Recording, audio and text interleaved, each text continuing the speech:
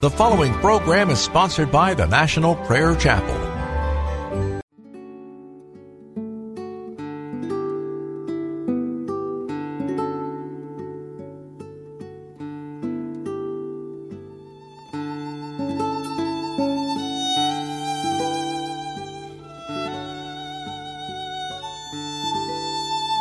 The love of God is greater far than tongue or pen can ever tell.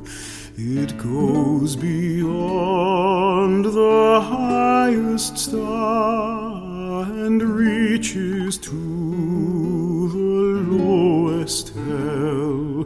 The guilty pair bowed down with care. God gave his Son to win his erring child. He reconciled and pardoned from his sin. Oh, love of God, how rich and pure, how measureless and strong, it shall forevermore endure. The saints and angels' song.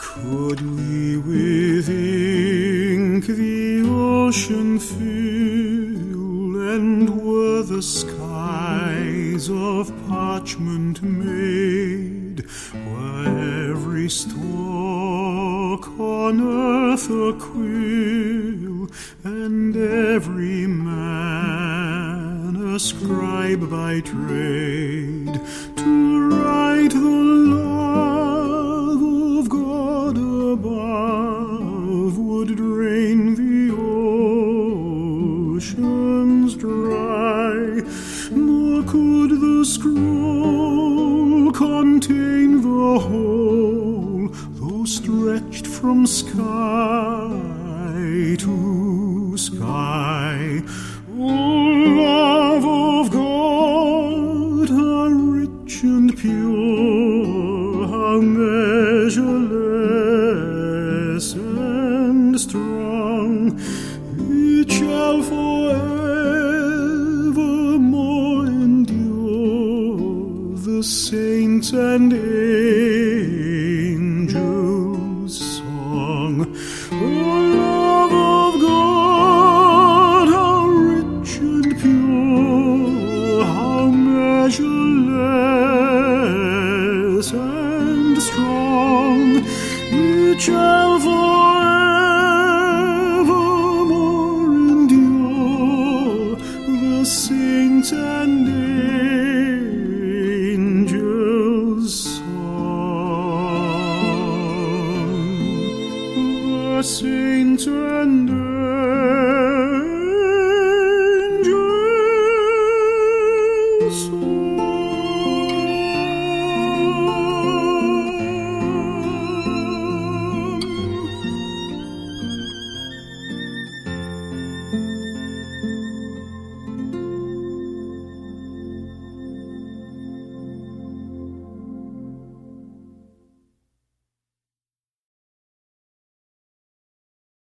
The message today is entitled, Shaped for a Noble Purpose. Our lives don't just shape themselves. Circumstances occur, influences come, and these begin to shape our lives. But in our inner life, there is also a powerful force that shapes us into who we are. We must become conscious of those shaping powers in our own heart, in our own life. When I was raising my two daughters, I saw tendencies in my daughters. They were different in April from Heidi. And so I related to April differently than I did to Heidi. I'll never forget when April was about 6 years old. She screamed an obscenity at her mother. And I very calmly said, April, come with me. I took her to the bedroom and I said, do you understand why I'm going to give you a spanking? Yes. Because I cussed at Mom. I said, yes. So I gave her a very sound spanking. And when I was finished, she was angrier than when I started. And so I said to her, you need to stay in your room now and think about what you've done. And so I turned to walk out of the room, and she cussed me out. So I turned around, I came back in the room, and I said, do you understand why I'm going to give you another spanking? Yes, because I cussed at you. I'm mad. I said, yes. And I gave her another very sound spanking. And I said, you need to stay in the room and think about why you got a second spanking. And I turned to walk out of the room, and she said, I hate you. And I came back in the room and I said, you understand why I'm going to give you another spanking? And I gave her another very sound spanking. And I said to her, sweetheart, we can keep this up all day if you like. Evidently, the pain level is not sufficient yet for you to understand that you cannot act like this. You're a part of a family. You're loved and you're cherished. And this behavior is unacceptable. It will not happen in our family ever again, or I will continue to give you spankings because my arm will not grow tired, but your bottom will. So you decide, now I'm going to leave you here, and I'm willing to give you another spanking if I need to. Would you like another spanking? No. Okay. Think about what happened, and I'll be back in an hour, and we'll talk. Well, when I came back in an hour, tears were flowing down her face. Her heart was utterly broken. She felt utterly separated from the family. And I prayed with her. I held her. I kissed her. I saw something developing in April that I could not allow to develop. An angry bitterness that would destroy her family. Now, you can argue with me about the way I dealt with it. I make no claim to have been right. I'm simply saying I saw a flaw and I had to deal with it because I knew it would make her life ignoble. It would not result in glory in her life and in her family. And so I had to step in a very painful way. Now, Heidi, when I saw something growing in Heidi, all I had to do was speak a soft word to her. And immediately the tears came. The repentance came. I never gave Heidi more than one very light spanking. All it took was a kind word of correction. Some of us need two-by-fours. Some of us quickly adjust the sail. But there's a necessity in our lives to carefully examine, even at your age now, what are the flaws that began to emerge in you as a child that have never been corrected, that are now causing great trouble in your heart and in your life? We need to identify those. And we have a Father who knows how to administer that quiet, gentle word, or who knows how to apply the whip. depending on our personality and what he needs to do to get our attention. Now, probably most of you have never sat on the back of a horse that had the bit in his mouth. Do you know what happens when a horse gets the bit in its mouth? It means he's biting it with his teeth. So when you pull back to try to say to him, stop, you can't influence his pain level. If the bit is not in his teeth, it's at the back of his mouth where there's a very tender place. And when you sit on his back and you begin to pull gently back and he doesn't respond, you pull more firmly and his mouth hurts. And when you're horseback riding, the last thing you want is for that horse to get the bit in its mouth and then run with you on its back. Life-threatening. Particularly when he's running through woods and there are branches hitting you in the face. I've been there. I've done that. It's terrifying. Well, we, rather than deal with the flaws of our character, want to get the bit in our teeth and say, nobody's going to tell me what to do. I'm the man. I'm going to do what I want to do. And now I'm all grown up and nobody can touch me. Oh, yes, Mr. Law can reach out and touch you. God can reach out and touch you.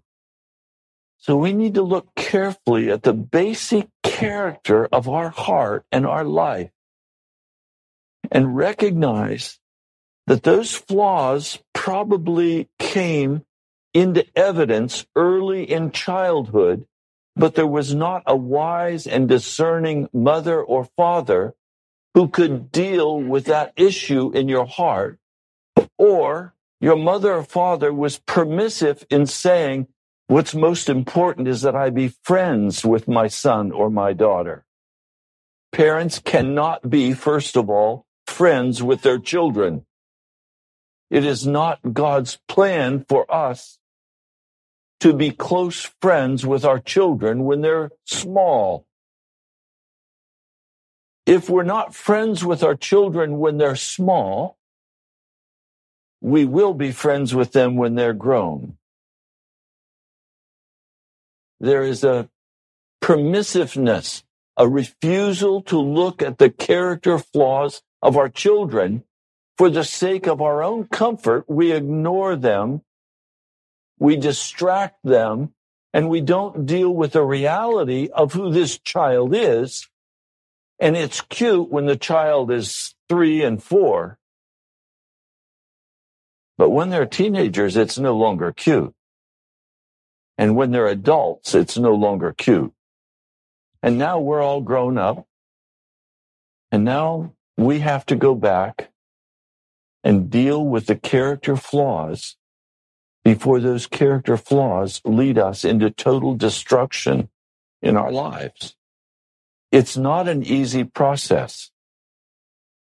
The early Puritans, and I love Brother Owens and some of the other early Puritan preachers, do you know that they preached? Searching sermons regarding every aspect of a person's character to endeavor to expose the depths of your heart before a holy God so that you would have an opportunity to repent and be saved. Our last day on earth and our first day in heaven, we will be the same person. There's only one thing we're going to take to heaven if we go, and that is our character, who we are. Our bodies will be changed. We'll receive new bodies in the twinkling of an eye. We'll be changed. But who we are inside will be the same person we are on the last day on earth. How would you stand before a holy God today? Are there character issues that God has been trying to deal with you on because your parent or parents could not deal with you on? Are there character issues where you are bitter and angry, where you are filled with all of the love and lust of the world? Or have you allowed the Holy Spirit to come gently and quietly into your heart and correct those character flaws? Now, you may say, I don't have any character flaws. Guys, just ask your wives. Gals, ask your husbands. They know you best. Or ask a friend for an honest evaluation of how they see you functioning in life. And if you have godly friends, they will tell you what they see, hopefully with great mercy. There is one character in the scripture that is most apparent. This person is King Saul. He was appointed over the inheritance of Israel.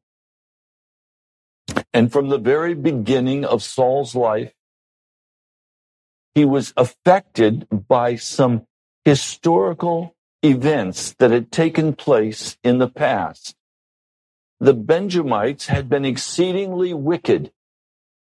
And because of that, all of Israel had risen up against the Benjamites and had killed almost all of them. There were only 600 left. When the war was over, they found wives for these 600 Benjamites, and the tribe of Benjamin began to grow again. But there was a psychological, traumatic impact on the life of the Benjamites, so that they said, we are the least of all of Israel. They did not think highly of themselves. Their tribe had been destroyed. And so they grew up believing they were not important, punished, cast aside. So God chose a Benjamite to be the first king of Israel out of his grace and his mercy to try to reestablish the Benjamite tribe in his presence. The response of King Saul is, why would you talk to me this way about being important? I am nobody. I am the least. Now, this character flaw of utterly putting himself down is to be carried through the remaining part of his life. And because this character flaw was never dealt with, this put down of himself and this disgust and inner hatred of himself was never dealt with. You remember where Saul was when they came to reaffirm the kingship, and they were going to choose a king. And so the lot was cast and it fell on Saul. And he wasn't in the company. Where was he? He was hiding in the baggage because he felt so bad about himself. He's called out, he's made king. Chapter 9, verse 21. But am I not a Benjamite from the smallest tribe of Israel? Is not my clan the least of all the clans of the tribe of Benjamin? Why do you say such things to me? He could not accept that God wanted to make him king. Then we find he is made king. He has some success as king. He is reaffirmed as king. And then God gives him direction through Samuel. It's found in the 13th chapter of the book of First Samuel, God had given direction that he was to wait 7 days, that he was to allow Samuel to come. And by the way, just another quick indicator, when he went to his first battle and he called men to follow him, he threatened them, showing again the smallness of his heart. And he also said, follow me and Samuel. So he could not stand on his own 2 feet. Everyone did what he told them to do, and now he's being told to go to Gilgal, but Samuel does not show up after the 7 days, and the Philistines are surrounding them and going to destroy them. So finally he says to the men in 1 Samuel 13, verse 9, bring me the burnt offerings and the fellowship offerings. And Saul offered up the burnt offerings. Just as he finished making the offering, Samuel arrives, and Saul went out to greet him. And he says, what have you done? Now, I want you to see this character flaw of putting yourself down. When you're given power, suddenly you step into pride. So someone who doesn't feel good about themselves in Jesus, if you give them an opportunity, will become a tyrant. What I want you to see in Saul's life is that the basic character flaws of his life flip-flopped one side of the coin to the other side. I'm nobody, I'm everything. Because that was his protection. You look at a bully. What motivates a bully? The smallness of his own heart and the lack of his own courage. And so he wants to beat up on smaller people to prove that he can do it, that he's somebody. A character flaw. Samuel does not spare him. What have you done? And Saul replies, when I saw that the men were scattering and that you did not come at the set time, in other words, it is your fault. Blame is a character flaw, but it grows out of something else. It grows out of your own smallness and your refusal to take responsibility for what's happening. I always rejoice when a person is willing to say to me, I did it, and I'm responsible, and I'm sorry. Please forgive me. Those words work wonders in relationship.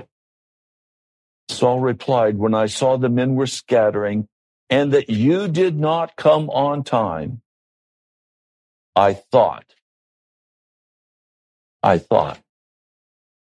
What did he think? He referred back to a childhood flaw of character. And out of that flaw of character, he acted. Now, please hear what I'm trying to say to you today. Every action you take needs to be carefully examined to see what the root of that behavior is. And until you deal with the root of that behavior, the behavior will not change. So when rage overcomes your heart, what is the root of that rage that has sprung up in your spirit? You can't just say, oh, I was wrong. I'm sorry. I won't get mad again. Yes, you will. The root's still in you. The root has to be identified with the character flaw that is glaringly apparent in your life. Let me try to be specific. A person who does not feel good about themselves will try to control everything around them so that they can feel good about what's happening. And when someone does not agree with how they're trying to control, they become enraged again. And so now they repent of their rage and they say everything's okay again. No, nothing is okay again because the character flaw is still in place. As long as we deal with the superficial sins of our heart, we'll continue to commit those sins. There has to be a time in Jesus where we go deep into the heart and say, Jesus, what is this flowing out of in my spirit? I don't want this anymore. I want to be changed. I want to be like you. And the good news is the blood of Jesus brings total deliverance from bondage. Every character flaw is met in the blood of Jesus Christ. We don't have to continue walking in bitterness and anger, in pride, in jealousy, in dishonesty. We don't have to continue walking in those things. If we'll stop and say, Jesus, what is the character flaw in my heart that you want to get at? And God will keep bringing circumstances and people and events into our hearts until finally we say, I am sick and tired of this response in my heart. I don't want it anymore. Okay, what's causing it? What's it flowing out of? Our lives are organic. They're not mechanical. You know, if I could sit down with you for a few minutes and you say, my problem, Pastor, I'm angry. Okay, let's get rid of the anger. Dear Jesus, please take the anger. Amen. Everything's fine now. Just believe that the anger's gone. Are you kidding me? That's mechanical. Where you drive your car into the shop, you say the headlight's out. Let's jerk that headlight out. Plug a new one in. You're good to go. Your headlight works. That's mechanical. Organic is the seed is planted. It grows and it grows until it finally begins to produce the fruit of hostile bitterness. Or the seed begins to grow until it produces an overwhelming power of uncleanness in your heart. Well, you can't deal with the uncleanness. You can't deal with the anger. You can't deal with whatever that fruit is in your heart until you're willing to go down deep into your spirit by the power of God and deal with what it's growing out of. If I go out in my yard and I cut down a tree, there will be a stump there. And the stump is going to sprout. And it all starts to grow all over again. But I tell you what, if I bring in the tree man and he grinds out that stump and he pours in the liquid that will kill out those roots, that tree's not going to grow again. It's done.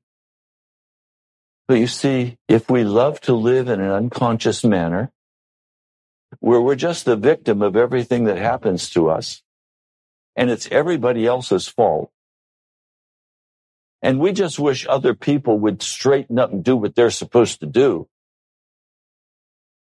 we'll never deal with that character flaw of our heart. And King Saul had a character flaw. And because of that, he acted foolishly, the scriptures say. Now, God had given him a new heart. Sovereignly, in a moment, given him a new heart, anointed him with the Holy Spirit. But there still existed the character flaw in his character. And that had to be dealt with. So we can come to Christ. We can be converted. We can be changed. And that old character flaw is going to come popping up sometime. Of lying, of stealing, of lusting. That thing's going to spring up again. And it's got to be dealt with. But if we're unconscious of it, or if we say it's somebody else's fault, how can it be dealt with? It can't be. There's no way. And that fruit will grow back and overcome. And in Saul's life, even though he was anointed by the Holy Spirit, he was given the full presence of a new heart. The character flaws in his life continued to grow until he committed suicide. He would rather kill himself than deal with the character flaws that God wanted to change in him. Suicide is the ultimate sign of selfishness. It's the end of a journey of utter refusal to deal with the reality of my character flaws. And probably there's not one of us in this room who has not at some point in our life said, I wish I could just die. You've never said that, have you? I'm sick of this. I just want to be out of here. I'm done. I want to die. Why do we say that? Because momentarily we lack the courage to face the reality of our sin. You know, I'm hearing people say something really funny to me. They'll say to me, Pastor, does it take guts to get old? Or they'll say to me, Pastor, you're really well preserved. Now, it's all I can do to keep from smacking them. So don't try it. We come to the end of our life. You know what? It doesn't take any skill to get old. It just takes waking up every morning. And you will grow old. And I've discovered that being old does not mean being wise. I used to think that older people were very wise people. I've learned that's not true. Some people have only had 1 year of experience in their life. Every year's been the same. So they've experienced it many years, but never been willing to deal with the character flaws of their heart. And so when they're ready to die, those character flaws are now enlarged. When my mother was sick in the nursing home, I went in one day and she was crying. And I said, Mom, what's wrong? She said, I hate this place. I hate these people. I hate being in this bed. Oh, she went on and on. I said, Mom, you're much older than me, so you should be much smarter than me. But please hear what I need to say to you. When you get old, you either get better or you get bitter. And you get to choose. The tears dried up. She said, I want to get better. I said, okay, no more pity parties. And we began to talk about what needed to change in Mother's life for her to get better. What needs to change in your life today so you can get the full healing power of the Holy Spirit in your heart? What character flaws are you aware of that you keep hanging on to and you keep playing around with because you don't want to deal with them? You've made excuses for them all your life. You've said, oh, I'm just that way. No, nobody's just that way. You are what you create. So what do you need Jesus to do for you? How do you need him to come into your life and begin to expose and unfold in you those character flaws that at one time were not your fault? It's just how you were born. Abraham Lincoln, however, said by the time a man gets to the age of 40, he's responsible for his own face. no longer mom or dad's fault. It's no longer brother or sister's fault. It's my responsibility. So what do you need to begin to work on in your spirit that is a character flaw? I have a dear friend, a man I cherish. We were sitting together and we were having dinner, and we began to talk about the block in his life. And I said to him, there is a block in your life, and you will never achieve in your life what you're hoping for until you deal with that block. Do you want to talk about it? I had to ask his permission. And he said, yes, I do want to talk about it. I said, okay. I said, there is a lack of tenderness in your heart. You are hard-edged. You are intellectual. And compassion is not a part of your life. And I said, I expect that happened from the time you were a child. I suspect your parents did not treat you with tenderness. I suspect that they were pretty hard on you. And it was just the way they were raised. But I said, if you don't correct this character flaw, you will be unable to have intimate friendships with other people in the body of Christ. And you will fail in your work that God has called you to. And he said, well, how do I get tenderness?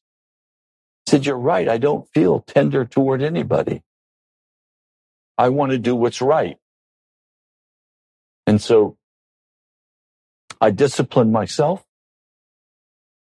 and I try to help those I'm responsible for to be disciplined. And it brought us into a discussion of who is Jesus and what is his job and what is our job.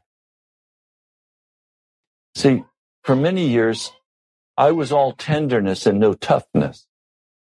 I was a teddy bear.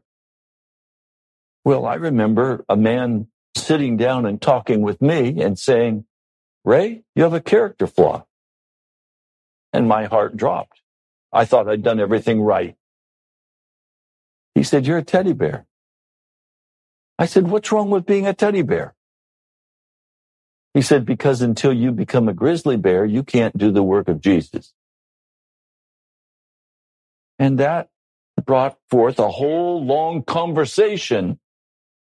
And then in my private prayer time in Scripture, the Lord said to me, I'm going to change you and make you into a threshing sledge. And I said, Jesus, I don't want to be a threshing sledge. I just want to love people and be loved by people. No, I'm going to make you into a threshing sledge with new and sharp teeth. I said, Jesus, I don't want any sharp teeth. That means blood. He didn't say a word. You judge the result of the cake mix that God made in my life. He has given me the gift of tenderness and sweetness, but he's also made me a grizzly, speaking confrontational truth and calling people to leave their sin and follow Jesus. Now, I will admit, I try to say it to you all in a way that you don't feel the knife going in and you don't feel the knife going out, and I escape to safety before you see the blood flowing. Okay? What I'm trying to say to you today is we cannot allow our lives to just flow out without carefully examining what our character is. And then dealing honestly with it before Jesus and praying that we have friends who will address us in an honest manner and confront us with the character flaws they see that are blocking us from moving forward. I said to one of you this week, It's your responsibility to go to your boss on a weekly basis and say, would you please give me an honest evaluation? Are you pleased with my work, and how can I improve it? Well, if you dare do that with your boss, you might get some very interesting feedback. But I would suggest that you also might want to do that with your wife or your husband. Husband, how are you feeling on a scale of 1 to 10 about how I'm functioning as your wife? Oh, 4? Honey, what would it take to get me to a 10? Well, you're going to have to stop arguing with me. You're going to have to begin to do something about being responsible for dinner. I don't know what the list would be, but believe me, you'll know. Or say to a friend, on a scale of 1 to 10, how close are you with me? Have you ever said that to somebody? I don't want to be distant from you, my brother. What's standing between us? Why is there distance between us? What needs to change so that we can fellowship fully in Jesus Christ? Believe me, that other person will be able to give you a very clear answer. You know, I'm so tired of pretend. I want the truth of Jesus, and I want to walk in it. And I don't want to cover up my character flaws. And yes, your pastor still has character flaws. And I'll tell you one very specific one. Watch out for it. I will be very understanding. I'll be very considerate. I'll be very kind. And then suddenly, at some point, I've had enough and I mow grass. And you're done. And I know some of you, I could identify you by name who are the same way. Very pleasant. Smile. Love you. Till you reach a certain place. And then you're done. It's over. Am I talking about any of you? Well, I'm not going to deal with it today, but you may want to look at the story of the Lord finally being done with King Saul and telling him, I have rejected you. Our relationship is over. You go ahead and be king over Israel. You're responsible. You go fight the wars. I'm not talking to you anymore. We're done. Do you know what? This man would not repent. And finally, he came to a place of abject horror. He was facing the Philistine army. He had no ability to deal with them. And he tried every means possible to get God to talk to him. And God wouldn't talk to him. So he goes to a witch to see if the devil will talk to him. And the devil was happy to talk to him because they spoke the same language. And he sits down at a witch's table and feasts. And then goes and commits suicide. Now, there's another story, and I'm not going to tell you this story. I'm just going to read for you the psalm that came out of this experience. It's in Psalm, the 23rd chapter. And this is the cry of my heart. Listen to this. Psalm 23. The Lord is my shepherd. A statement of faith. The Lord is my shepherd. The shepherd is the one who uses the staff to rescue and the rod to punish. He's saying, I am submitted to the Lord. I shall not be in want. He makes me lie down in green pastures. He leads me beside quiet waters. He restores my soul. He guides me in paths of righteousness for his name's sake. Even though I walk through the valley of the shadow of death, I will fear no evil, for you are with me. Your rod and your staff, they comfort me. Now listen. You prepare a table before me in the presence of my enemies. David is saying, I will not sit down at a witch's table and put my feet under her spread. I will sit at the table of the Lord, and I will put my feet only under the table of the Lord. Now, where do you always go to put your feet under your table? I do that in my home. What he's saying is, I live with Jesus. I live with the God Almighty. And I'm not going to go out and prostitute myself by sitting and putting my feet under the table of a witch. I am going to put my feet under the table in my home, the table of Jesus. I sit at his table. I feast at his table.